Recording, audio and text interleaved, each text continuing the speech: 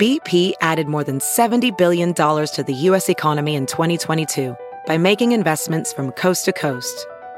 Investments like building charging hubs for fleets of electric buses in California and starting up new infrastructure in the Gulf of Mexico. It's and, not or. See what doing both means for energy nationwide at bp.com/investing in America. Look around. You can find cars like these on AutoTrader, like that car riding your tail. Or if you're tailgating right now, all those cars doubling as kitchens and living rooms are on AutoTrader too. Are you working out and listening to this ad at the same time? Well, multitasking pro, cars like the ones in the gym parking lot are for sale on AutoTrader. New cars, used cars, electric cars, maybe even flying cars.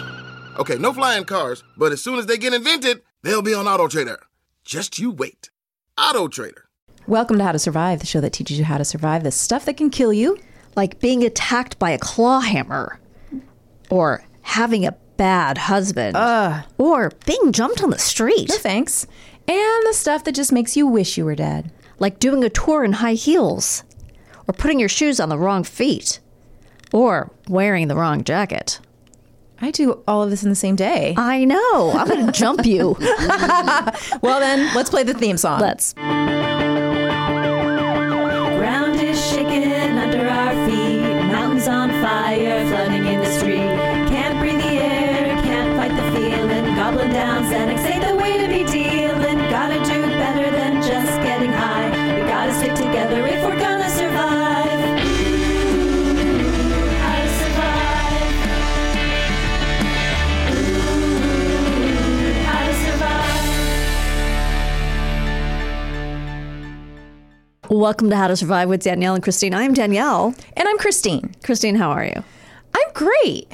Good. You look great. I do? Yeah, you look really happy and healthy and pretty. Thank you. Fresh my as daisies. Keep it coming. It might be because we had a restorative trip. We did. Over the weekend. For my birthday, we went to Central Coast. Hearst Castle. 2 tours. We took 2 tours We because did. that's how much of a nerd I am. I wanted to get 2 experiences. So we took the Grand Rooms tour, which is the big house. the big house where you get you get both the pools in both of them, but the dining room, the day room, they called it, the game room. Yes. And the front room, that first room was like not a living room, but like a, what do you call it? Sitting room? Sitting room. Yeah. You get a lot of rugs on walls. Yes. I don't think they call them rugs. They call them tapestries. Thank you. But they're basically rugs on walls. We kept joking that it was just slightly less ostentatious than Michael Imperioli's house. Yeah. they went up there and he was like, this but more. But more. Make it more. And we stopped at a requisite adorable breakfast place that had a requisite adorable shop next to it. Oh, right. Where we picked up something for Garen. We did. Oh. We got you a little gift. Little tiny gift. Oh my God. Tell the folks what it is. Hold on, I have to take off my old man glasses. Filthy Squirrel Soap. Chipper Woodland Pine. Handmade in Hawaii. I know, I'm not sure why, but it was so adorable. We had to Live nakedly. What does it say on the back? That's for the $20 Patreon that we haven't set up yet. Exactly. You get to see Garen live nakedly. Wait, now, what is this level for? Yeah. When my tail is all clean and bushy, who can resist my nutty charm? We'll take a picture of you with it. It's too good. It does smell good, though. Oh, good. Ooh, All right, you. we'll do with it That's what you will. nice. We were I'll thinking. rub it on of you. my body. Another favorite part of our tour was the adorable, what did I say, 5-6-year-old Indian girl in a quinceañera dress holding a Baby Yoda. Yeah. Well, I have to say, It was so cute. nothing for me. I mean, sure, I love a tour of a castle. Oh, yeah. But But the highlight, the family. yeah. There was a family dressed all matching. In brown and sort of a It's like a black and brown. black and brown. I would say it was Gucci inspired. Oh, see, I don't. Or wait, is it Gucci? I think it's Gucci that does a lot of blacks and browns. Or it's that other fancy purse brand I can't think of that's like 3 letters. But it was very, very black and brown. Yeah. The mom had a sweater dress that Yes. had big puff sleeves. Yeah, which I'm a fan of. And then brown boots. and the Or no, it was a brown dress and black boots. black boots, Yeah. high-heeled boots. High-heeled boots to take a tour. And then the daughter also had the same style, but not the puff sleeves Right. and high-heeled boots. Right. And they were carrying a level of a fancy purse. And the son and the father, and the son who was like 6. Yeah. They Just both like a little kid. They dressed in like black leather boots. Yeah. Leather brown jackets Right. and hair slicked back. Right. And It was- khakis. Danielle said they're like Everything. Schitt's Creek. Yeah. It was really funny. They were like the Schitt's Creek family. They were like the Filipino Schitt's Creek family. It was Yeah. It was really fantastic. amazing, and I was just so sad that we didn't run into them again at Yeah, some 'cause other place. We wanted to know, is this just for the tour that they coordinate, or is this like a daily thing they where everyone always- has to... Oh, goodness.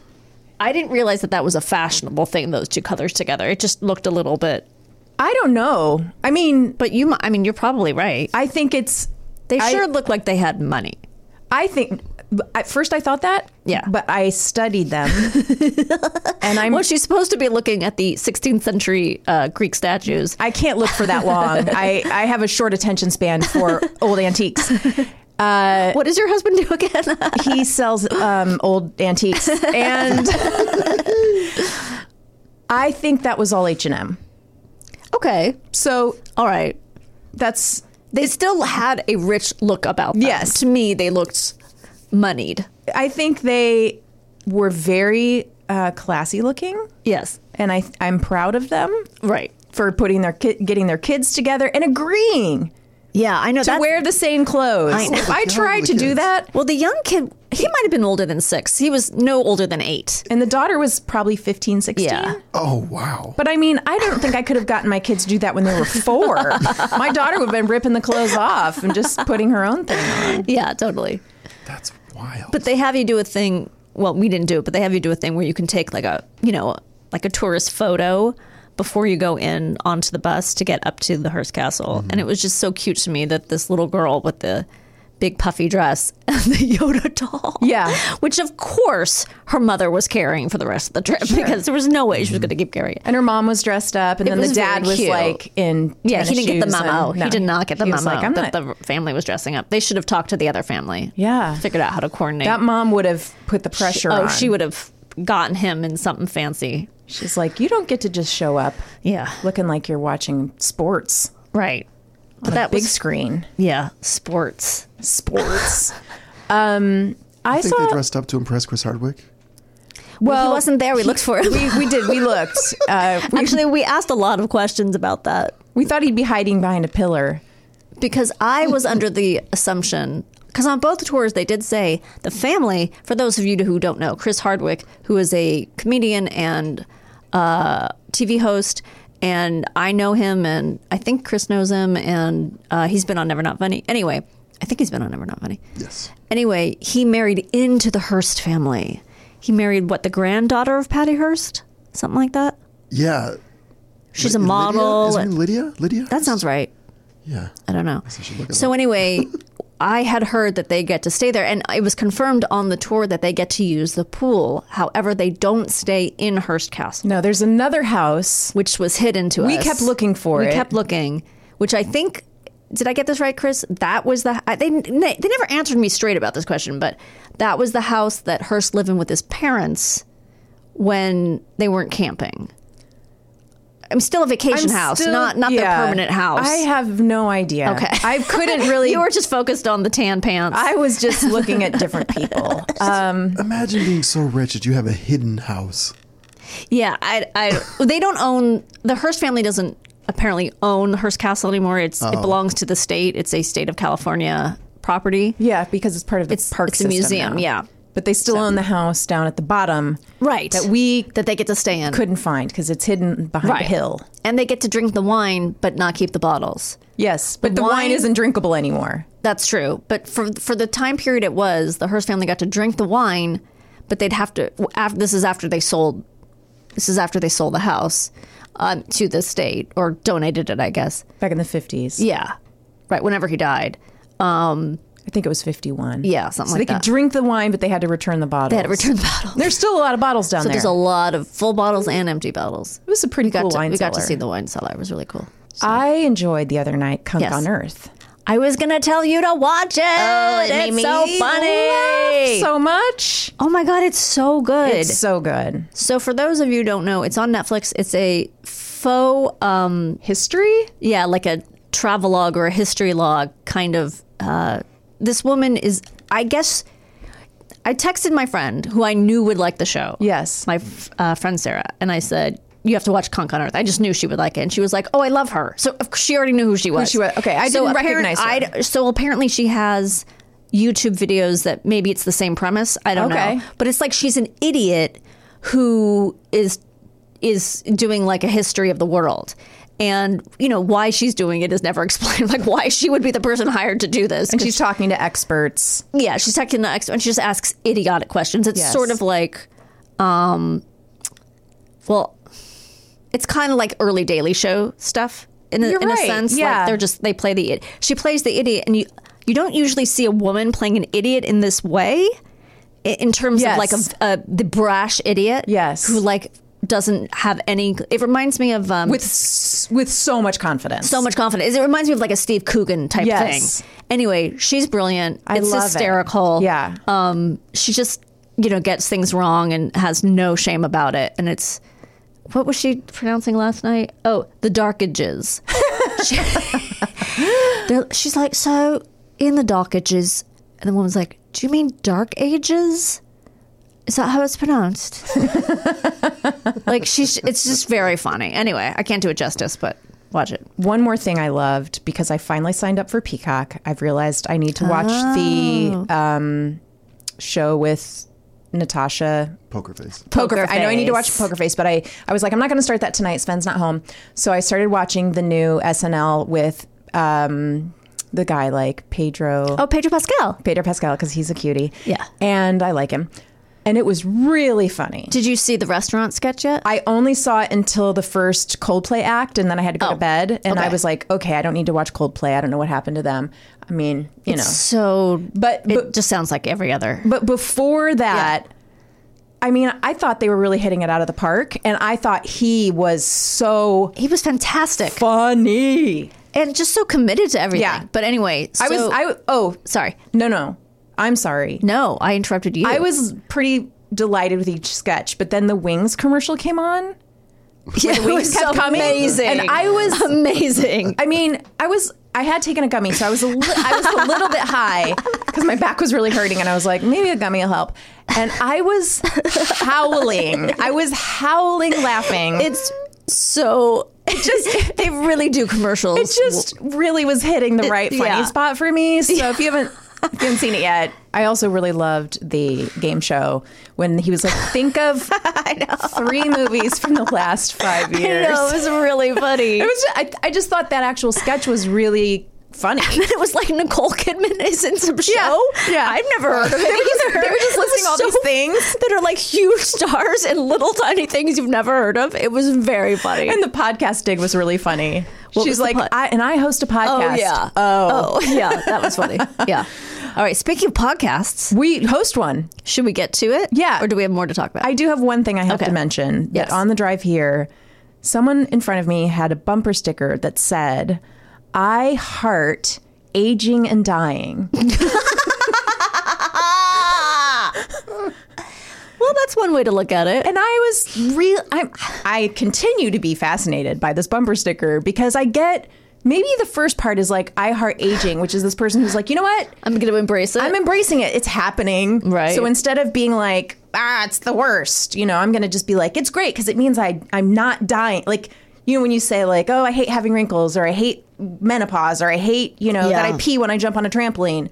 You could say it beats the alternative, which means you're dead. But like, I hate aging, or I heart aging and dying. Maybe it's like a 17-year-old, goth kid or something.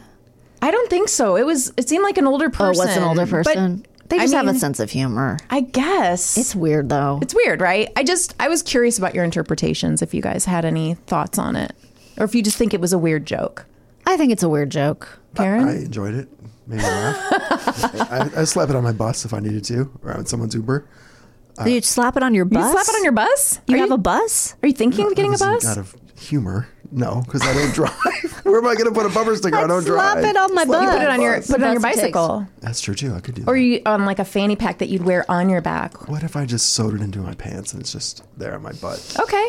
Slap it on the butt. I'll try to get you one made out of fabric. Yeah, I like it. Let's do it. Anyway. Okay. So we have a really fun episode. Great. Are you guys ever concerned that you're going to be in an extreme street fight? Like, in West Side Story? Like with chains and knives? Not And music? Sure. Yes. Okay. Or just not the chains, not the music. Yeah. Not the knives. Just you're going to be walking on the street and be jumped. No. Garen? Here's the thing. I hesitate to say this publicly, but I often have junk with me, like Yeah. a switch, or not drugs, like a switch, or my laptop or whatever. Yeah. And Oh my God. always I think- thought, I'm sorry. When you said switch, I thought you meant like, go get me a switch so I can Oh, I keep beat that- your ass with it. So I thought it was like a stick. I thought you had a stick. keep that with me at all times. I thought he had a switchblade. Okay, When he said a switch. Okay, so you have Nintendo a Nintendo Switch. Switch, like a Nintendo Switch or something. He's just letting 1,000. everyone know he's Yeah. packing heat. So that has crossed my mind, that, or, Okay. or just having AirPods or my phone or whatever. It's like, you know, Right. well, this could happen anywhere. Someone just reaches out and grabs your AirPods from your earballs. Oh, yeah. They could just clock me They and they'll could pop do out. it. Yeah. What do you think the first piece of advice is for surviving an extreme fight?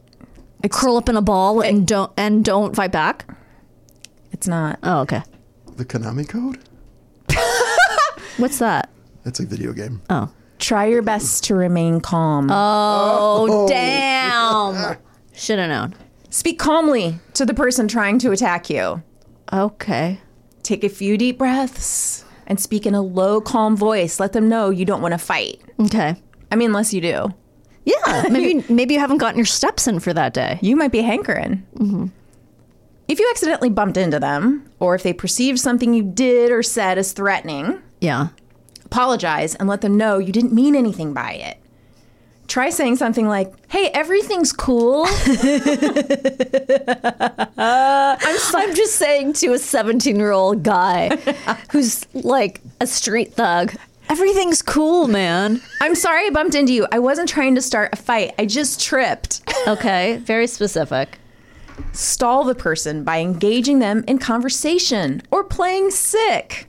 If the Okay. person or people still want to street fight you, try distracting them by paying them a compliment I like the way you're punching me in the face. or asking them for directions. You could even pretend that you're sick, such as by grasping your stomach and acting like you're about to vomit. COVID. For example, you might say something like, hey, dude, or girl, I love your shirt. I can't fight someone with such great fashion sense. Or, wait, maybe you can help me. How do I get to Willard Street? Where did you get this Wait from? a second. Okay. What is the... This should be noted, guys. Okay. I don't have any accompanying data to verify this advice. Okay, so like if this tactic actually works, this is from WikiHow. Oh, okay. So like, I don't know. Yeah, who knows who There's made no this up? like study Right. to support that this actually has Well, worked. actually, you might throw them off with these bizarre questions. Right, 'cause it's so and weird. It might put them on their heels. If you're like, hey, love that blouse. Yeah. How do I get to the metro? It just, Yeah. Did you get that on Poshmark? Here's another option. Walk away. If these professional level street fighters have not yet attacked, don't turn your back to them. Okay. If they're still threatening you. Okay. Like try walking way backwards. Continue to maintain a calm, non-threatening demeanor. Okay. This is like with the puma. Yeah, it's like a Just walk wild backwards. animal. Yeah. Or maybe moonwalk. if you can. Oh, if you have the proper shoes and the surface of the street is correct, sure, why not? Now, that may constitute serving. So you could start a dance battle. That's So true. be careful. true. Is that what serving means in this context? When you get serving is usually just the two dancers are about to go at it, and if someone loses, they got served. Oh, because in my dance class, I thought it meant more like. Well, I guess I thought it meant more like you're giving it, like you're serving. Maybe, But I could totally be wrong. I'm deep into the dance culture I of know. Los Angeles. I know you are. You just throw a piece of cardboard down wherever you are and just go at That's one it. of the chunks I bring. That's right. They're jumping you for your cardboard. Remind them, reiterate that you have no desire to fight. Yeah. Say, I don't want to fight. Yeah. I'm just going to leave. Warning. Avoid displaying fear, as this may make you seem like an easy target. Yeah. Maintain a confident demeanor, but remain calm and non-threatening. Keep your voice low, unless they try to attack you. Okay. Here's another tactic. I think this may have come up when we talked about somebody trying to rob you. Throw your purse or wallet far away Yes. if they're after money, right? Right. And then you run in the opposite direction. Right. Okay. Yell fire to attract attention if the person attacks. Oh. If the person comes at you, despite your efforts to avoid a fight, screaming fire in a crowded area is a good way to get the attention of bystanders. All right. So wait, I'm just going to try this out for a second. Okay. Okay. I love your blouse. Where's the nearest Starbucks? Fire! Okay, I've tried all the tactics. I feel like you're really embracing the lessons, and I appreciate this. Scream fire as loud as you can. If the person stops attacking you, then this might be a good time to run away. Yeah, I think so. Zoinks! Run towards lights, buildings, or people and call for help. Yeah. Look for crowds, buildings, or lights, run towards them. Keep going until you are somewhere safe, and then call for help, such as 911. Okay. I think that is pretty self-explanatory. Okay. If you have the opportunity to escape, or if you think you can outrun the person based on their build, then you might try running for it as a last-ditch effort to avoid a fight. Okay. Now we're in this place where none of this has worked. Okay. You got to fight. Right. All right? I'm going to tell you what you're going to do. Have you ever been in a fight? Physical fight? Of course. I knew it. I 100% knew it. Not with your brothers. I'm saying with like non-relatives. Yes, I have. At school?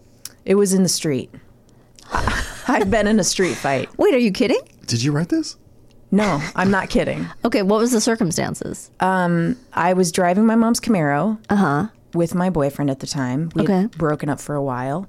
And we drove past a house with a girl on the porch. She yelled, "Slut!" So she knew you. Yeah. So I stopped the car and I got out and I said, "Did you just call me a slut?" And she was like, "No, but what if I did?" And I said, "I'm going to kick your ass." And she said, "Well, you can tell your boyfriend I want my underwear back."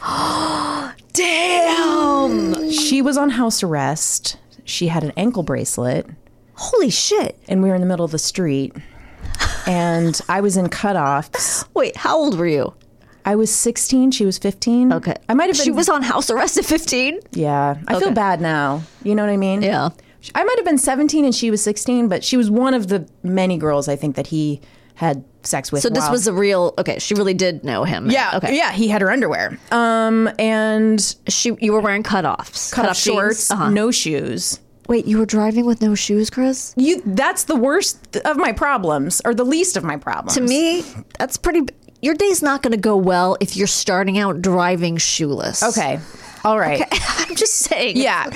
I'm sure I'm sure I'm focusing on the wrong thing. I'm sure but- I flicked my Marlboro light out the window. Yeah. Lit another one. And I think there were more words, Okay. but I'm just getting to the meat of the story when she said, "Tell your boyfriend I want my underwear back." I punched her in the face. Right. And then I just stood there because then I didn't know what to do because I'd never punched anybody in the face before. I'd only really been punched a lot by my older brother. And then she grabbed my hair and pulled me down to the ground, onto the ground, and just started nailing me. Oh, shit. Because she'd been in a lot of fights and knew how to fight. Hence the house arrest, probably. And just started slamming me. Shit. And I was on the ground getting punched in the face. Where was the fucking asshole boyfriend at this point? Watching? Oh my God. Look, he wasn't the greatest. You realized you should have been punching him, not her. Oh, I should have punched him a lot. Yeah. And then I think I fought back a lot, and then we just both kind of stopped the fight. Yeah. It just ended, and then I went in my car and went home, and I cried a lot. And the next day at school, everybody kept coming up to me and saying, I heard kicked your ass. And so then I went up to her locker, and I said, I heard you're telling everybody that you kicked my ass. And she was like, I didn't say that. I don't want to fight you again. And I was like, all right, good. And But clearly she did, because who else would have said, unless it was your boyfriend? well, yeah, of course she was saying that. Yeah. But like, she kind of did. Yeah, that's true. But I wasn't going to let her go around and say Right. that. I had to save face. God, you were so tough. Yeah. Did it feel satisfying to punch her? It hurt my hand a lot, actually. because I've never punched someone like that. I can't. It hurt. Yeah. And it made me feel sad, I think, really, actually, to be in a fight. Yeah. And I also have like a bone that's really pointy on my nose, I think, from where she punched me in the nose that damaged, like chipped a little bit inside my nose. Jesus Christ. I was going to say, were you guys bloody? I remember being swollen. I don't remember being bloody. Jesus Christ. Well, I don't know if you can top that. Karen? I've been in one fight and I got my ass kicked and 1,000% deserved it. Oh, why? What did you do? We were in homeroom. I don't know what possessed me. I think I was This is junior high or high school? middle school. Okay. I think I was under the influence of this cute guy that was sitting next to me. One of the popular kids. And I just got up and I slammed a friend of mine in the head with a book. What? I don't know why. Oh, you thought you were impressing this guy? Yeah, because he was laughing about it and he was like, whatever. Oh, Jesus Christ. And then I did it again. Oh, my God. The worst thing I think I've ever done. And then he got up and started wailing on me. In class. Oh, yeah. Teacher one- was not there at the time. She Oh. had gone to somewhere. So he just grabbed me. We were going to fight. And he just got me a headlock and started pounding on my neck, basically. Oh, ouch. Jesus. Yeah, like in the back of my neck, which I think actually did damage. But that was it. And then the teacher showed up and we like broke up and you know, he went to Were his you desk still and whatever. friends after that? I remember the bus that afternoon afterwards going, because we were both on the same bus. I was like, you really kicked my ass today. It's like, good. I deserved it or whatever. And that's kind of it. It never came up again. We were fine. Yeah, that's good dudes for you. Yeah, I don't remember Yeah. anything. You know about what I him. mean? It was- Yeah. God, it was wild. That's I 100% deserved crazy. it. I don't know what possessed me to do that. It was fucked up. Love, I hormones. absolutely deserved it. Yeah, I guess. Bad judgment. I barely talked to this person either. Like, I don't know why. Because you had a What- crush on him. I guess. It's Oh, weird. God. Weird. Our brains aren't fully developed until we're like 25. Yeah. Yeah, which is why I tell Oliver, don't smoke pot until you're at least in your 20s. At if least. not later, 25. Wait till you're in your 40s. I don't think he'll ever do it, honestly, but that's what I told him. I think it's good advice. Yeah. I approve. I didn't do it till I was 40 something. 40s. Yeah. I didn't drink either till then. Yeah. And now you're just a mess. I'm a complete Now you're just disaster. an alcoholic. Okay. I know you're not. Okay, so getting back to what you should and shouldn't Okay. do. Well, it's funny because I'm gonna get to something that Garen said in his story.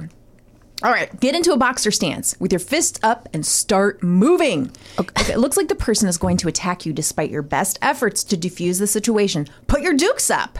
Okay. Clench your fists, bend your elbows, and raise your fists up in front of your face to protect it. Right.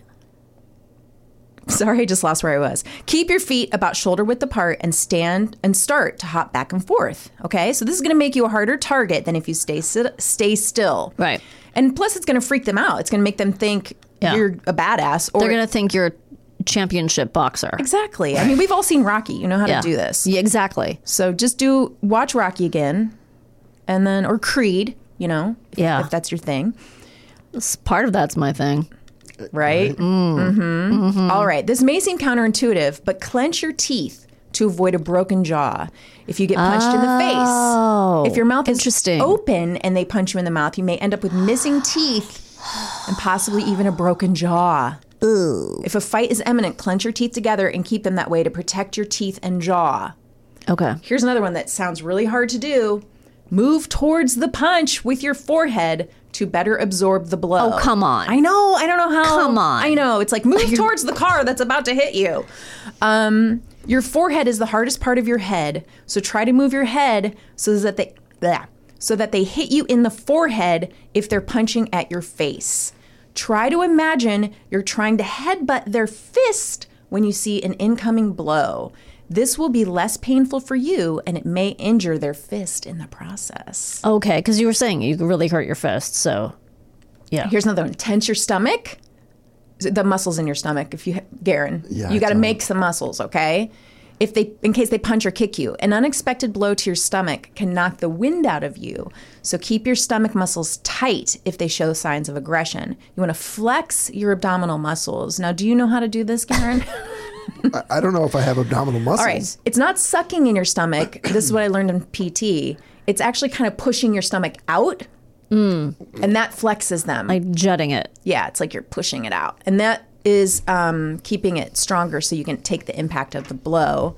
Turn your body to the side if they aim to punch at your stomach, because it may not be as painful if they hit you in your obliques. These are your side abdominal muscles. Why are you laughing? Because it's just all going over his head. It's just Garen's know what any of this like, stuff Garen's is. like, I don't have those. Pushing out my stomach goes against everything I've ever learned. I should make it a point that I don't think I have obliques anymore either. So, I mean, We worked on obliques yesterday. I know Danielle's like ripped Yeah. from all her Pilates, but the rest of us over here it's just all like sad. I have both. I have muscles Yeah. with then some like poof on top of it. Mine's just, I think at this point it might all be poof. Poof. It used to be very yoga, and now the yoga is just Yeah. like, come on. You If ate somebody the punches me in the abdominal region, the fight's going to end because their fist is going to get stuck. So It's gonna go out the other side. They're just like, what's happening? It's a cartoon where you just see a fist-shaped skin going through his back. So gross. Okay, use whatever you have in your hands as a weapon. A switch. There you go. If you're holding an umbrella, your keys, or even a hot coffee, these can all serve as helpful tools against an attacker. Nice. Okay, so if you can't escape the attacker and you need to defend yourself, you use what you have in your hand. Right. Keys, obviously we know as women, of course, you hold them in Yeah. your fist with each one stabby. Make a claw, and that makes your punch a lot stronger. Right. If you have an umbrella, they say hold it like a bat and get ready to hit, but I feel like I'd use it as like a stabbing device. You mean with The point. but the point isn't pointy. It's just Oh, unless it's that open kind. I guess it depends on what kind of umbrella you have. If you have one of those short ones that don't have a retractable point, ones. I'm thinking of the old-fashioned kind that have the Do the point. old-fashioned ones have an actual point? I at thought the they end? did. I guess I thought they would have something that would make it not. Well, even if it were flat, it's something you can poke with. Yes. If you're holding a hot cup of coffee, I mean, duh, take the lid, loosen it, and throw it in their face. You got to get a hot McDonald's coffee. I would just take the umbrella and like repeatedly open it and close it in their face just to annoy them. Yes. Like, and throw them off their balance. That's a Like, good idea. But if it's the mechanical one where you push it, That's you got to harder. wait for it to go down. I Then you know, got to it's get it. really It's going to slow. go down. I would do the singing in the rain routine. Yeah. And just blow them away with my dance skills. That's right. Here's a good tip. Kick your opponent in the knee or groin like you're kicking down a door. A hard kick to the knee or groin can stop an attacker in their tracks. Kick them hard with the bottom of your foot for the most impact. Now, keep this in mind. A male assailant may be expecting a kick to the groin, so go for the knee first. A hard kick to the knee will also prevent them from chasing after you. Yeah, that's good. Yeah, a knee kick, I mean, whoo, that's... they're Yeah, not that's gonna- really good. I like that. Here's a good one. Jab the person in the throat or eyes with your fingers or keys. See, I don't think I could do that. Oh, because you're so grossed out by it? I guess there's just something. Yeah, maybe it's the grossed out part. Punch or headbutt them in the nose as hard as you can. The nose sticks out and you can break it easily with a well-aimed punch. Okay. If you're very close to them and they're about the same height as you, then headbutting them may be more effective. Yeah. Thrust your fist or forehead at their nose quickly. I could headbutt someone's ribs or something. Maybe your attacker's also small. I'd have to jump up in the air to headbutt someone, I think. All right. Well, Which would be cool. Oh, it'd be so cool. Like volleyball. I would go viral for sure if somebody Oh did my that. God. Totally. Go for the knees, Danielle. Yes. I'm going for the knees. Go for the knees. And the groin. Stomp on their feet and elbow them if they're holding you. So if the person has their arms around you, stomp down on their feet as hard as you can with your heel. Okay. Then use your elbow to jab them in the stomach as hard as you can. Continue to stomp on their feet and elbow them until they let you go. So none of this says just let someone take your stuff? Well, Or maybe they're jumping you for non-monetary, non-mugging reasons. This is often like they're jumping you to kick your ass. Or it's an initiation into a gang. That might be. Right. And they might just want to take you somewhere. Okay. This one's wild. Clap your open palms over their ears at the same time. Oh, yes! Draw your hands back. Cup both of your hands and draw your arms back as far as you can. Then slap your hands together over their ears hard and fast. The air that your hands trap and push into their ears will temporarily incapacitate them. This move may cause someone to lose consciousness if you execute it properly, but don't hang around if they lose consciousness. Like, you're not like, oh, don't check their pulse. Just get the fuck out of there. What if you had 2 cymbals? Oh, that would be awesome. Lucky. Yeah. Maybe start carrying cymbals. Yes. Here's one more. This is what reminded me of your story. Punch them in the back of the neck if you're behind them. If you happen to be behind the person, aim a quick, hard punch at the back of their neck. This should be enough to knock them out if you punch them hard enough. Then run away. If they're unconscious, guys, you're not going to worry about making sure they're okay. They've already tried to attack you. Don't. I'm good. Don't worry about that. Are you guys ready for an insane story? Yes. I'm so excited that I found this. This is a little different than what we've been talking about because this woman was not attacked on the street. Okay. But I think it's going to deliver. And then some. Susan Kuhnhausen took her time going home.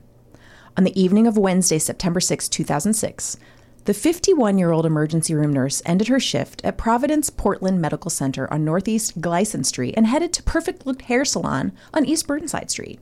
As she waited for her turn, she picked up a copy of Oprah magazine and read a poem. "I will not die an unlived life," it began. "I will not live in fear." 1 hour later, rested and relaxed, she drove to her blue, one-story Cape Cod with a gray picket fence in the Montevilla neighborhood of Southeast Portland. In the mudroom at the back of her house, Susan found a note by the microwave from her husband of almost 18 years, Mike. "Sue, haven't been sleeping, had to get away, went to the beach." He added that he'd see her on Friday or Saturday. "Love me." He signed off. Unlocking the door to the kitchen, Susan heard the beeping of her security alarm. She disarmed it, walked through the house to the front door, and then went back outside. It was clear and warm at 6:37 p.m. that day, and she stood for a minute or two in the front yard, flipping through her mail. When she came back inside, she kicked off her Birkenstocks and noticed how dark it was in her bedroom on the first floor. Had she forgotten to open the curtains that morning? Suddenly, from behind the bedroom door, a man lurched toward her. At 5'9", the 59-year-old stranger weighed 190 pounds. He wore Dockers, a blue striped shirt, and a tan baseball hat pulled down low over his eyes. His long hair was in a ponytail tucked into the cap. He wore yellow rubber gloves on his hands and carried a red and black claw hammer. Jesus. For many people, the presence of an intruder brandishing a hammer in a darkened bedroom would prompt an entirely understandable response. They'd run. But Susan wasn't most people. An emergency room nurse for nearly 30 years, she had disarmed injured men, helped crack open people's chests to perform heart massages, and administer IVs in patients thrashing from drug withdrawal. She and all the other nurses at Providence trained regularly in self-defense, learning how to slip out of headlocks and clutches. Still, she had doubted herself. Will I even remember this stuff? Years of training steadied Susan, who was still wearing blue scrubs when she returned home that night.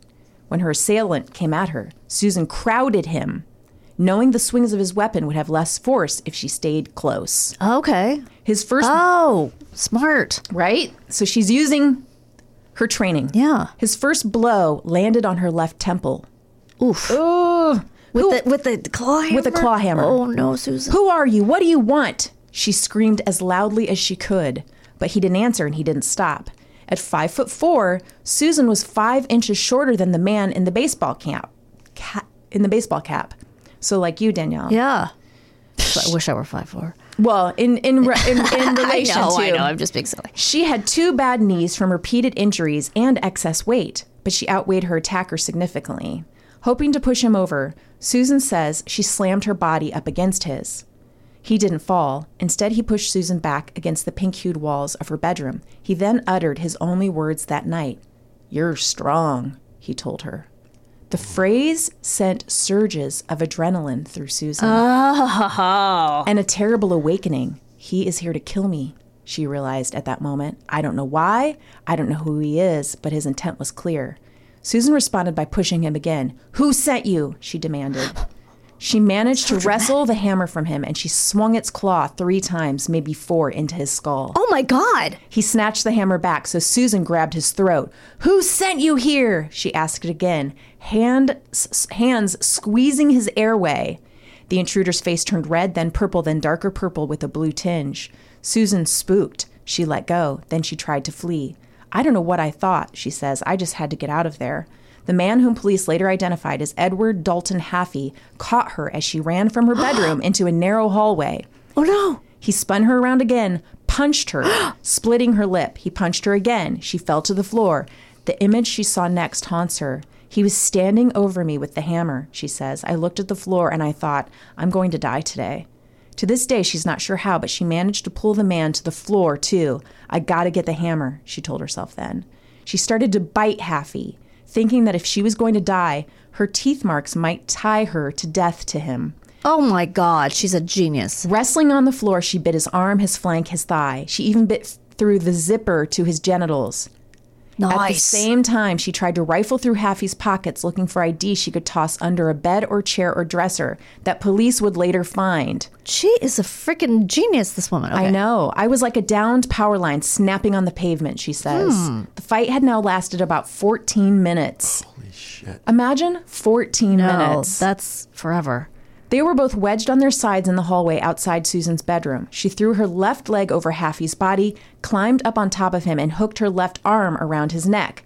"Tell me who sent you here and I will call you a fucking ambulance," she yelled in his face. He said nothing. Instead, he growled. Susan leaned forward, tightening her forearm against his throat. He stopped moving. Then she grabbed the hammer and fled outside to neighbors who called 911. 911 dispatcher. "What did she use on him? She strangled him. What else did she do?"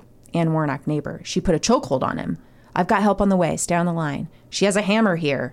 Don't touch it. Don't touch it. Just leave it there. She hit him in the head several times. That's the hammer he had with him. She struck him and she strangled him. And she thinks he's dead. Was he by himself?" Neighbor. "Did he have anybody with him? No. She expressed a concern it may have been her ex-partner who sent the person." Susan had not these are the 911 calls. Okay, so I'm going to give you some backstory. Susan had not witnessed a lot of happy marriages growing up. Her father, an Air Force cook, and her mother, a homemaker, separated when she was in 2nd grade. Life was chaotic as the children moved from Colorado to Arizona, California, Nevada, shuffling between schools, homes, and parents. "My parents loved me, but they couldn't teach me how to have a successful marriage, and any more they could teach me how to fly," she says. In 1988, a friend and Susan's mother paid for a personal ad for Susan in Willamette Week. That's where she met her husband. Within a year, they'd be driving to Reno to get married. Mike liked to play slots, and Susan figured there was no bigger gamble in life than marriage. It soured quickly. It wasn't very long after we married that there was no more hiking, no more getting out. He started slowly revealing to her in the early years that he'd never really been happy. His life philosophy was, life is a shit sandwich, and every day you take another bite until you die. Jesus. The couple never had any children, and Susan was fine with that. Mike, who chain-smoked while guzzling Diet Cokes, hounded Susan about her plans when she went out. He watched her spending and complained about minor purchases. 17 years into their marriage, Susan had had enough. If she tried to kiss him, he'd burp. Ew. "I cared about him, but I didn't want to live with him anymore," she says. "I wanted to be happy again." In September 2005, she kicked him out of the house. He moved into his father's home, but Susan never changed the locks or the alarm code. 12/10, their anniversary. This is the dispatcher again. "Have there been problems with her ex-husband or her ex-partner?" She talks to Mike, her ex-partner, and asks him to house sit for the cats, and he said he couldn't do it. He was on his way to the beach. He left her a note. Oh. He knows the alarm. Okay, that's good information to pass to the officers. The day after the attack, Susan's friend, Helen Ballone, accompanied Susan to her house to help her collect her belongings. "Susan, there's a backpack in your basement that doesn't belong." Police hadn't noticed the backpack when officers inspected Susan's cluttered basement. Inside was a container of Hershey syrup, $200 in cash, diabetes pills, a daybook, and a pay stub made out to Haffey. An entry in the daybook for Monday, September 4th, 2006 was marked, "Call Mike." That's her husband's name. A manila envelope listed Mike's new cell phone number. Haffey, an autopsy would show, had a near-lethal dose of cocaine in his system when he attacked Susan in her home. Oh, that's not a good. That's not a good. Not a good line sign, of defense, right? Court records reveal a gruesome crime 15 years earlier. This is Haffey, the guy that was in her home. On February 28, 1991, Haffey arranged the murder of his ex-girlfriend, 39-year-old Georgia Lee Dutton. Her decomposed body was later found along the Umpqua River near Roseburg.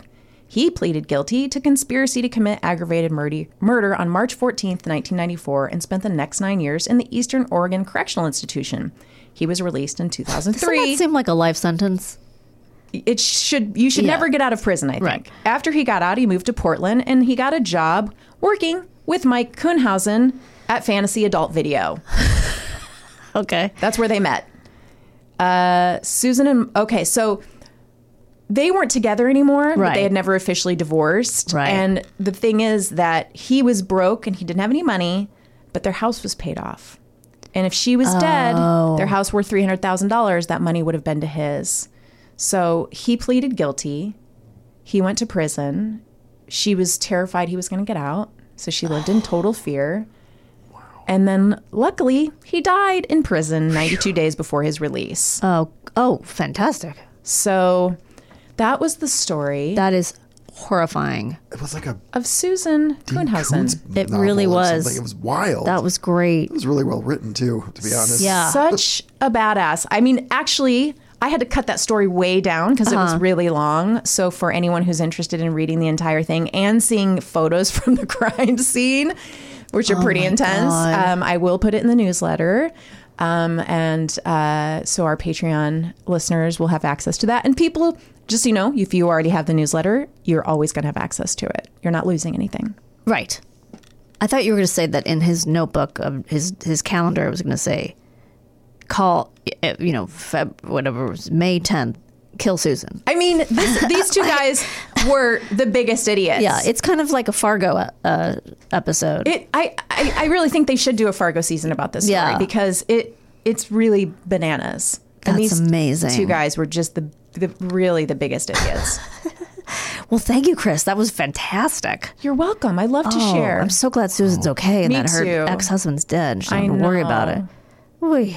Anyway, we will be right back with our guest. Can't wait. Look around. You can find cars like these on AutoTrader. New cars, used cars, electric cars, maybe even flying cars. Okay, no flying cars, but as soon as they get invented, they'll be on AutoTrader. Just you wait. AutoTrader. Welcome back to How to Survive with Danielle and Christine. Danielle, Christine, how are you today? I'm fine. How are you? I'm great. I'm enjoying today's episode. Me too. I'm enjoying your company. Lots of violence. It's good. It was, it was a lot more murder than we usually talk about. It's a little murdery. We don't get into murders. No, if we did more, we'd have a bigger audience. That's true. That's true. That's okay. Maybe we do need 50% more murder. Yes, exactly. Well, on the first half of the show, we were talking about how to survive a street fight. Exactly. And now we are going to talk about basically how to survive a street fight with Jesse Thorne. You know him as podcast legend, actually. Yeah. Jordan Jesse Go and Judge John. I'm going to say it. Judge John Hodgman. Rolls right off the John tongue. Hodgman. I mean, I know him. I know who he is. I don't know him personally. I know who he is. But it just all sounded like too much of an effort in my mouth. Great news. Yes? I have a literal street fight. One of I these is a know. literal, actual. Most of them could not be qualified as fights. Most Okay. of them just involve the threat of violence. I But like that one there's of them. most. There's like a... Well, this is a suite of anecdotes. Yeah, oh, I love that. I've brought you a suite of anecdotes. Is it a flight of anecdotes? This is Absolutely. a tasting. Each to be paired with a different kind of cheese. This is a little Riesling of growing up in the Yes. hood. This is a Sauvignon Blanc of growing up in the hood. I love this. Yeah, absolutely. Delight. Okay, walk us through it. Okay, well, I'll start with the street fight one. So I grew up in the Mission District in San Francisco. I was just there Okay. for San Francisco Sketchfest and had a great time. Did you get into a fight up there? Don't I wish? I'm ready for it now. Like, that's the thing. I've got my man strength. Right. But did Janet Varney give you a 1-2? Boxed his ears.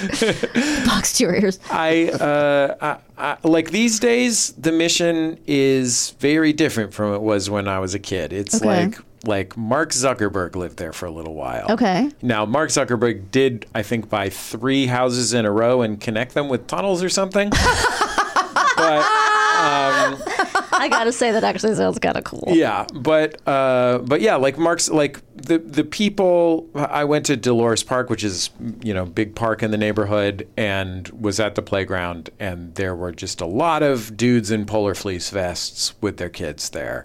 Oh, okay. Which was not the This case. trip. Okay. Yeah, when I was a kid, it would have been a lot of dudes in Ben Davis Gorilla Cut pants and half zip shirts and red or blue Nike Cortezes, depending on what part of the neighborhood you were in. So are you saying these are actual like Crips and Bloods? These were not Crips and Blood. They were Norteños and Sureños. Okay.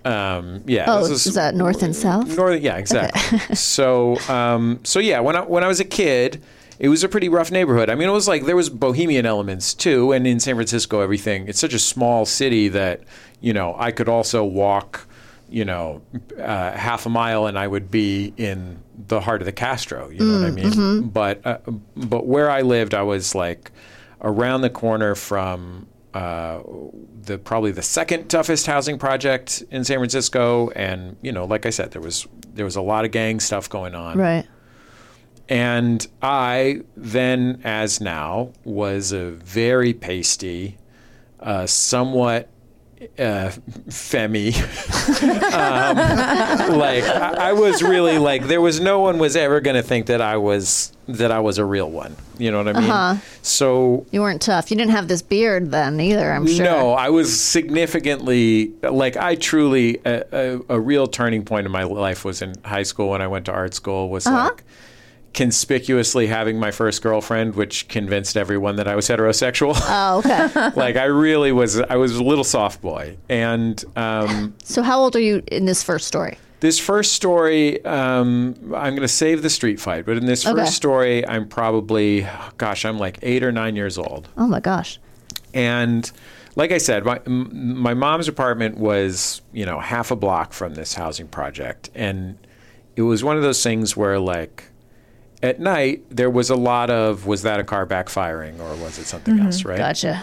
And one morning I woke up and my mom was already up and like fully dressed. And she was like, and again, I want to be clear, I'm like 9 years old. She's like, oh my God, I couldn't believe what happened last night. And I said to her, well, what happened last night? I was asleep last night. And she said, you didn't hear it? It's weird after you hear what happened that she didn't check in with me immediately afterwards. Okay. She's like, you didn't hear it? You didn't hear what happened? And I was like, no. And she said, I woke up in the middle of the night. My friend David Carroll had visited the previous day, and apparently his father had not fully closed the gate. Oh. So my mom woke up in the middle of the night at like 2:00 in the morning with a man with a knife standing at the foot of her bed. What? Oh my God. Her bed was right by the front door. She kind of sort of slept in the dining room. Okay. And so this man was standing there with a big ass knife. And my mom to this day is definitely tougher than me. Okay. She's probably 5'10", and she's broader than me, fuller. She's not a soft boy. Fuller than me. No, not at all. My mom's raw. My mom's a real one.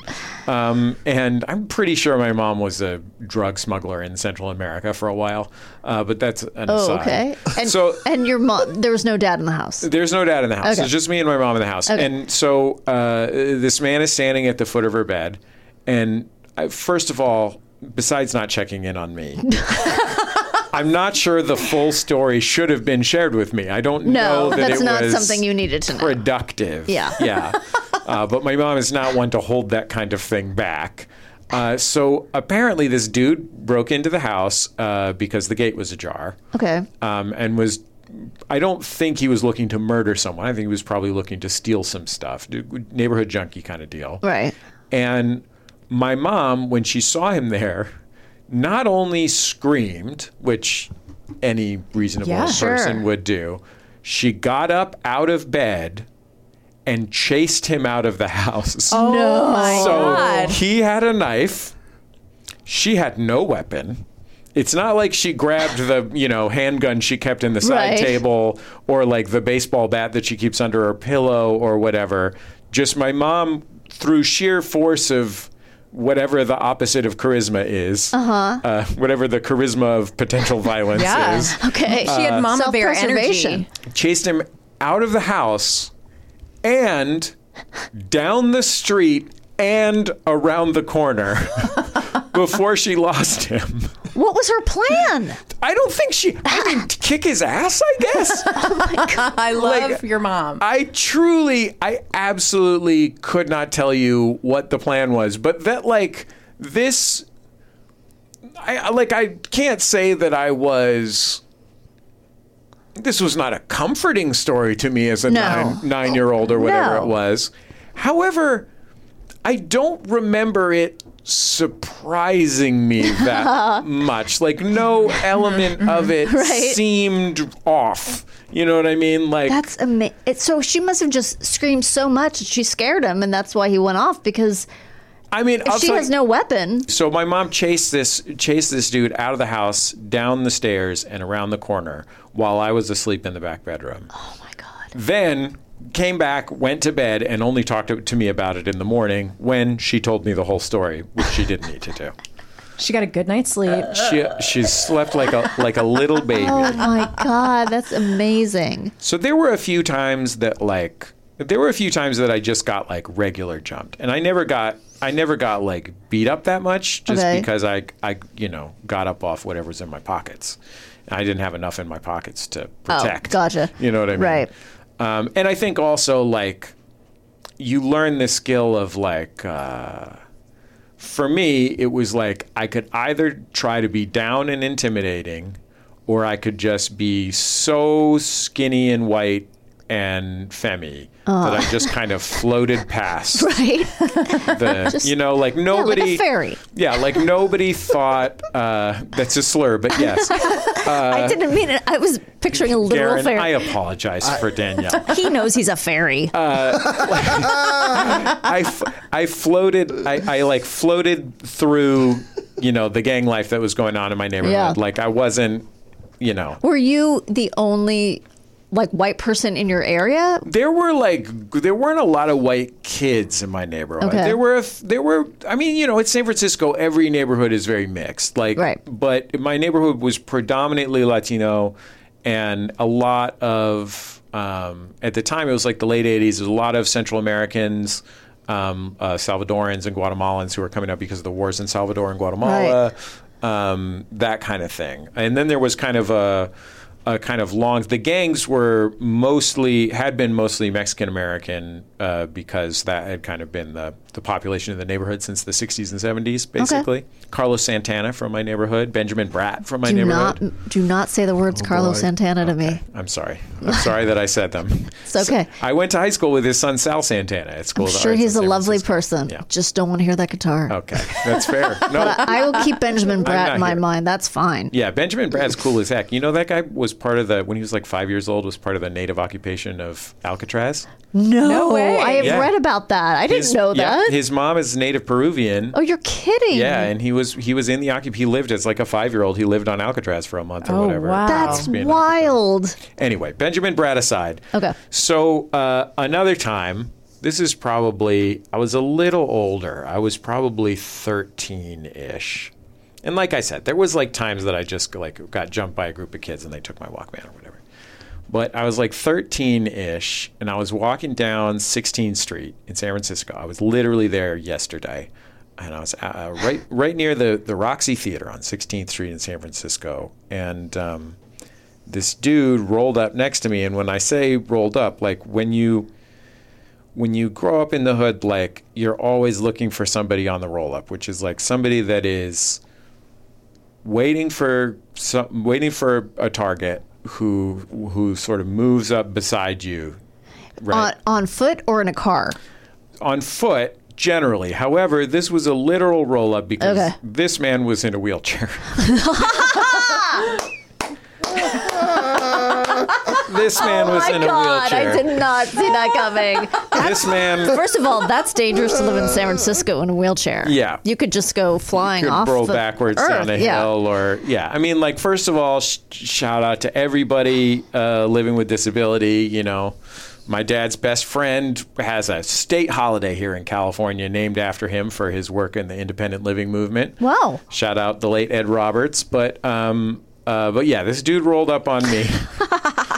And it was like it was just a classic roll up. Like it was like No, it wasn't. it was like it was like if you imagine a freeway merge. You know, Okay. you're walking straight and somebody comes along your flank. Right. Right. One time I said to my therapist, this is like 15 years ago, something about how I was always uncomfortable with my friends in the city because I felt like they couldn't see what was going on. And they were just gonna get popped or something. Yeah. And like he was like, so you're always trying to, and I'm like, yeah, of course I am. Like I'm situational, like I'm Right. always on the trying to be aware of who's up to what and what's going on. He's like, do you think that might be a challenge that you face rather than a weakness of theirs, of your friends? And I was Right. like, oh yeah, okay, fair enough. Anyway, this dude rolls up on the side, and he's like, hey, yo, let me look at your Walkman. And I'm like, I'm sorry, you're 13 at this point? yeah, I'm Okay. like 13. And I'm like, oh, no, you know, whatever. He's like, hey, yo, let me hold that, right? Which is like, it's like a kind of, usually it's pocket check, right? But it's like the thing you say, like, let me hold that is like, I'm just taking it. and I was pretty intimidated by this dude in this wheelchair. I think it was a motorized wheelchair, if I remember correctly. But he was definitely like, I want to be clear, like a lot of people are thinking, like my dad's friend Ed was quadriplegic. You know, he could only move one finger below the waist. Mm-hmm. This was a leg issue with this guy. So he had full upper body mobility. Right. Mm-hmm. You know what I mean? Right. I still feel like if you just turned, you could have out. So he was a pretty big, he was a broad dude. Yeah. And, I was 13. Anyway, and long story short, I did let him hold the Walkman. And because, like, in those situations, like, you really, like, you kind of learn this thing, which is, like, you just are like clear-eyed and calm. Yeah. And outside of acceding to violence or whatever. Right. You're just like, what is going to resolve this right now? What is the Yes. No, you have all the right instincts. Right. So I hand my Walkman to this dude and he's like, oh yeah, this is nice. And he's starting to roll away, right? And this is when it occurs to me, this was a dude in a wheelchair that it just is stealing my Walkman right now. And I'm like, and this is in the middle of the day. And 16th Street, busy street. Like, there's people around and stuff. Like, it's not like it's 2 o'clock in the morning or something like that. This is just on the street during the day. And luckily, there was this, like, punk rock dude walking the other way down the street. And I'm going like, hey, yo, give me my Walkman back. And God bless this man. He comes up and he's like, it looks like you took this kid's Walkman. Awesome. And the guy's like, no, this is my Walkman, And the guy's like, no, why would this 13-year-old be lying about this? Like, right. Why is this kid that... I was probably crying. Why would this kid lie about this? And he goes, oh, man, fuck it. And he just gives me my Walkman back. Wow. Yeah. This is such a nice ending to the story. Yeah, sometimes there's good Samaritans. Sometimes there's good thank Samaritans. you, punk rocker. Yeah, I worked for a minute at the Department of Elections in this underground bunker counting votes. What? And What? Yeah, it was a great job. It was awesome. Okay. Paid like $20 an hour. But there was this dude there who had just moved there from Iowa. And one time we were walking in the Tenderloin, it was right next to the underground bunker. And there was somebody that looked like they were probably stealing shit out of a car. Uh-huh. And he's like, yo, that guy's stealing stuff from out of a car. Like, we got to go stop him. And we're like, what are you talking about, Iowa? Like, what is You just what let it is happen. this? Like, what do you think this We're is not going to the be like? A-team. Yeah, exactly. So the actual street fight that I got into, Okay. I think I was probably 13, 14 in there. And I had gone with my dad to Burlington Coat Factory. And this is, I don't Bragger. mean to just use this show to brag. Yeah. But we had gone to Burlington Coat Factory because I needed a coat, and my dad was like, "You can get any coat in here," which was very exciting to me. Yeah. Both because, as at least Danielle, you know, I love outfits. Yeah. Christine, you may have intuited that. I'm getting a You vibe. used to dress more, Fancier. Yeah. I used to dress a little fancier, but a little more like the Paul F. Tompkins sort of Yeah. school of like all dapper. that's known as Fancy Jessie. Fancy Jessie has Fancy receded Jessie. a little bit. As with but- fatherhood, Fancy Jessie has taken a step back. Well, then there was a pandemic also. Yeah, I didn't that's leave true. the house for 3 years. Yeah. But so I had chosen this 49ers jacket that I could not have been more excited about. It was Oh. like a Letterman jacket with denim sleeves. Yep. This was the early to mid 1990s. This was Totally get it. hot stuff. And like the thing about that kind of like licensed sports apparel, like I had always wanted a starter jacket. Do you remember starter jackets, like satin? Yes. Yes. Satin. So that was something I had always wanted, but I both couldn't afford it, even the chalk line version, which is the sort of second tier starter jacket. And that's what people who had gang affiliations wore. So not so much Giants ones, but it was mostly the 49ers and Cowboys for Norteños and Sureños, but respectively. But like it was a little bit like if I had been wearing Cortezes, like people would have wondered if I was. Okay. So anyway, I got this 49ers jacket. I was so pumped about this jacket. Like this was like my favorite thing that I had ever to get this special jacket, to get to choose anything. And I'm walking down Valencia Street, right near the corner of Valencia and Mission. And I'm in front of this big hospital that was there, and they tore some of it down. And coming down the other direction on the street are these two dudes, and they're older than me. Maybe they're 16 or 17, something like that. And one of them is wearing the same jacket as me. Okay. And I'm pumped because I'm so pumped about this jacket. And I'm like, this cool older dude has the same jacket as me. Yeah. And so as we get close enough to address one another, I look at this dude and I go, hey, nice jacket.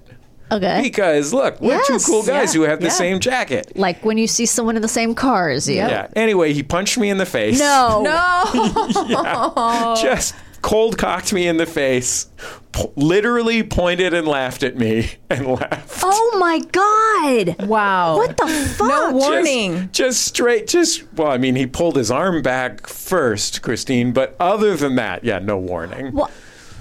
What, was he a gang affiliated, it seemed like? I mean, he might have just been a jerky teen. He wasn't. Jesus He was Christ. wearing a 49. Like the one thing is that it was like, if he was gang affiliated, he would have been a norteño because they're the ones that wore the Niner stuff, which was the Sureños were in a different part of the neighborhood from where I lived. Okay. So he could have theoretically been, but I would have been on the same team as him. I was also Yeah, wearing. but if they think only like If they think, Only you'd have a hard we time. could- yeah, in if San you're in San Francisco, Francisco, right, if you right. punch everyone in a Right. 49ers jacket, you're your gonna. hand wouldn't be really sore. Although you might callus eventually. Yes, that's a positive way of looking at it. That's Surprised amazing. he didn't take the. I thought he was going to take the jacket for his friend. I totally thought that too. I was like, he's going to punch him, then he's going to take the jacket, so then they can both have the I jacket. definitely thought the same thing because I really thought as soon as we got to Burlington Coat Factory, I was like, oh, that jacket's gone. That jacket know, has been right? stolen. I But know, thank right? God it wasn't stolen. I never got jumped for any of my clothes. I didn't have there was one year when my mom got me Diodoras. What's that? Do you remember? This is like a kind of sneakers. Okay. Okay. They're like Italian soccer sneakers or something like that. I don't know. Fancy. But that was like a real thrilling year for me because once in a while people will go, hey, nice sneaks, nice kicks. But yeah, in general, I was wearing something that No one wanted. when I was, there's a lot of pictures of me as like a 5 and 6 year old wearing, and this is not a joke, a purple crushed velvet hat. Like a little rolled, the kind that sits flat, flat over your head with a little rolled edge around the. Like the Riddler? Like a little, like if I was like some kind of little French clown, like a little clown boy. You're a Pierrot. Yeah, like a little fancy, like a fancy little clown boy.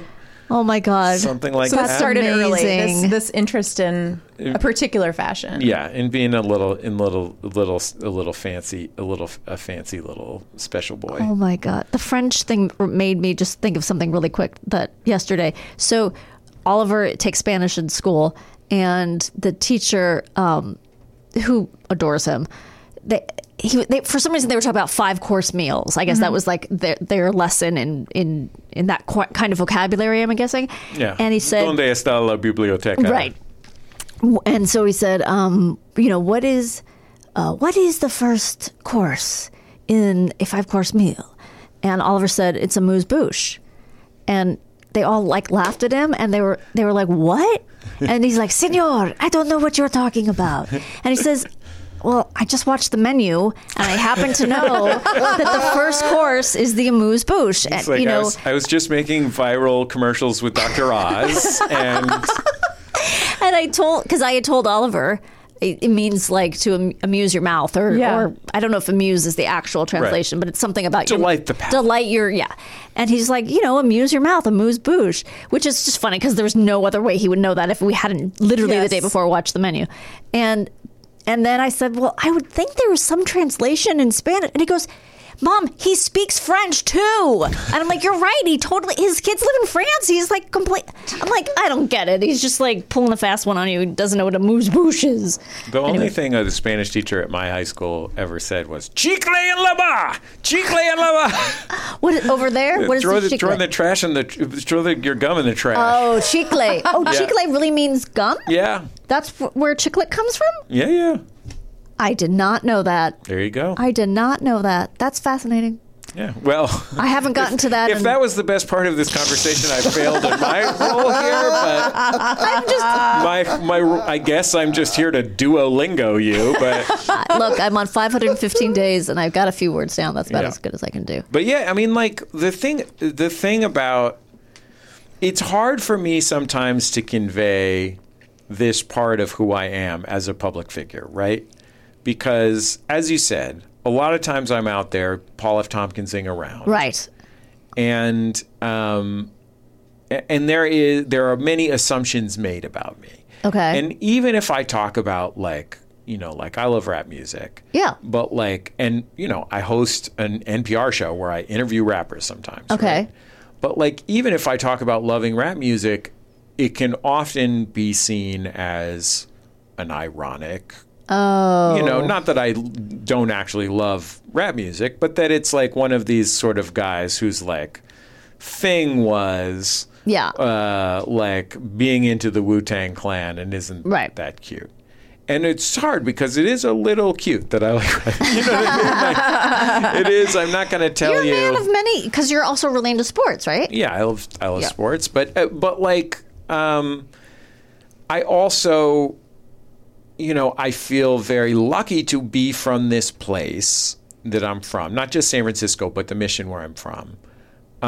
Because, as much as there was, especially in the peak of crack times, somebody tried to sell me, I remember somebody tried to sell me a rock when I was 10. Jesus Christ. But...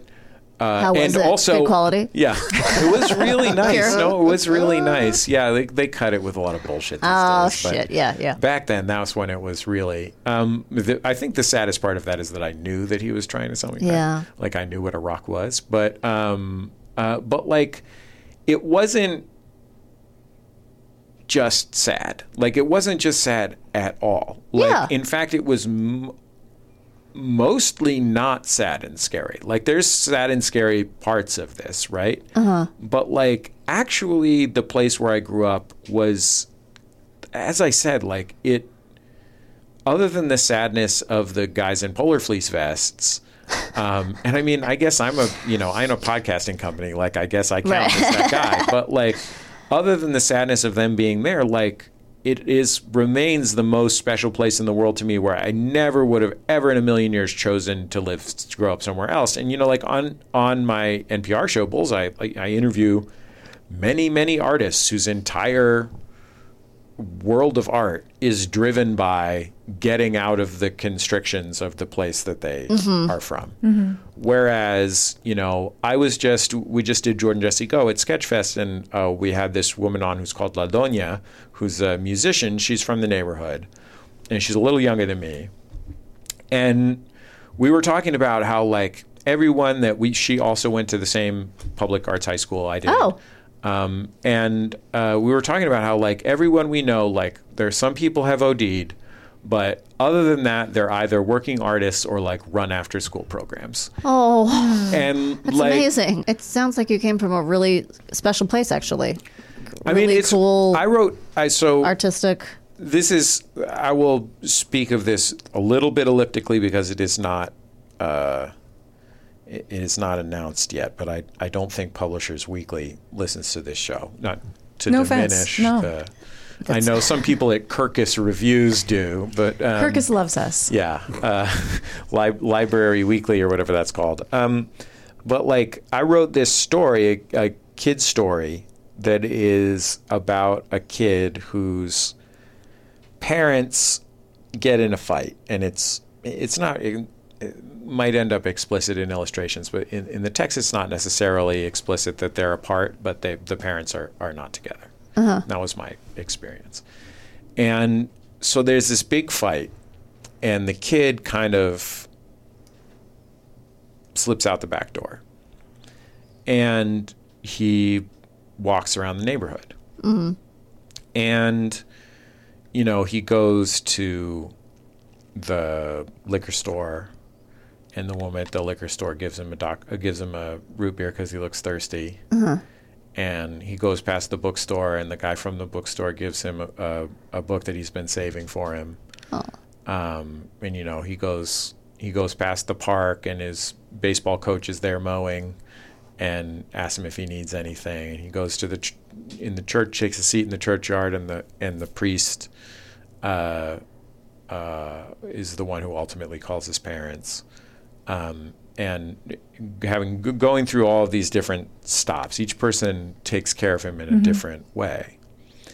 And in the end, his father comes and picks him up and takes him to his mother. And that was the experience for me of being in my neighborhood. Was the experience, it was a city in the late 20th century. It's not like it was like we were all on each other. It was, it's not like it was like West Side Story. Right. We were all on the stoop singing together or Right. something. But rather that, like, I had two single parents who both really loved me, but were just trying to get by and had their own stuff that they were dealing with, major stuff they were dealing with. And so it was the generous way to put it would be independent. Yeah. Yep. Right. And the place that I am from is what took care of me. So, like, my friends' parents, and all these people that are in this story that I wrote, they're all just people that were in my neighborhood who loved and cared for me. Yeah. Even if they were, there was a station agent at the BART station, the subway station, and I took the subway to school. And, like, that station agent had my mom's phone number. And Oh, wow. she knew about when I came through and would have called if Right. I didn't. Right? Wow. Or, like, the thing with the book, like, this guy, Andrew, he's got a store called Adobe Books in San Francisco that used to be on 16th Street. I think they moved it. But Andrew would really like, as you said, I like sport. I love baseball especially.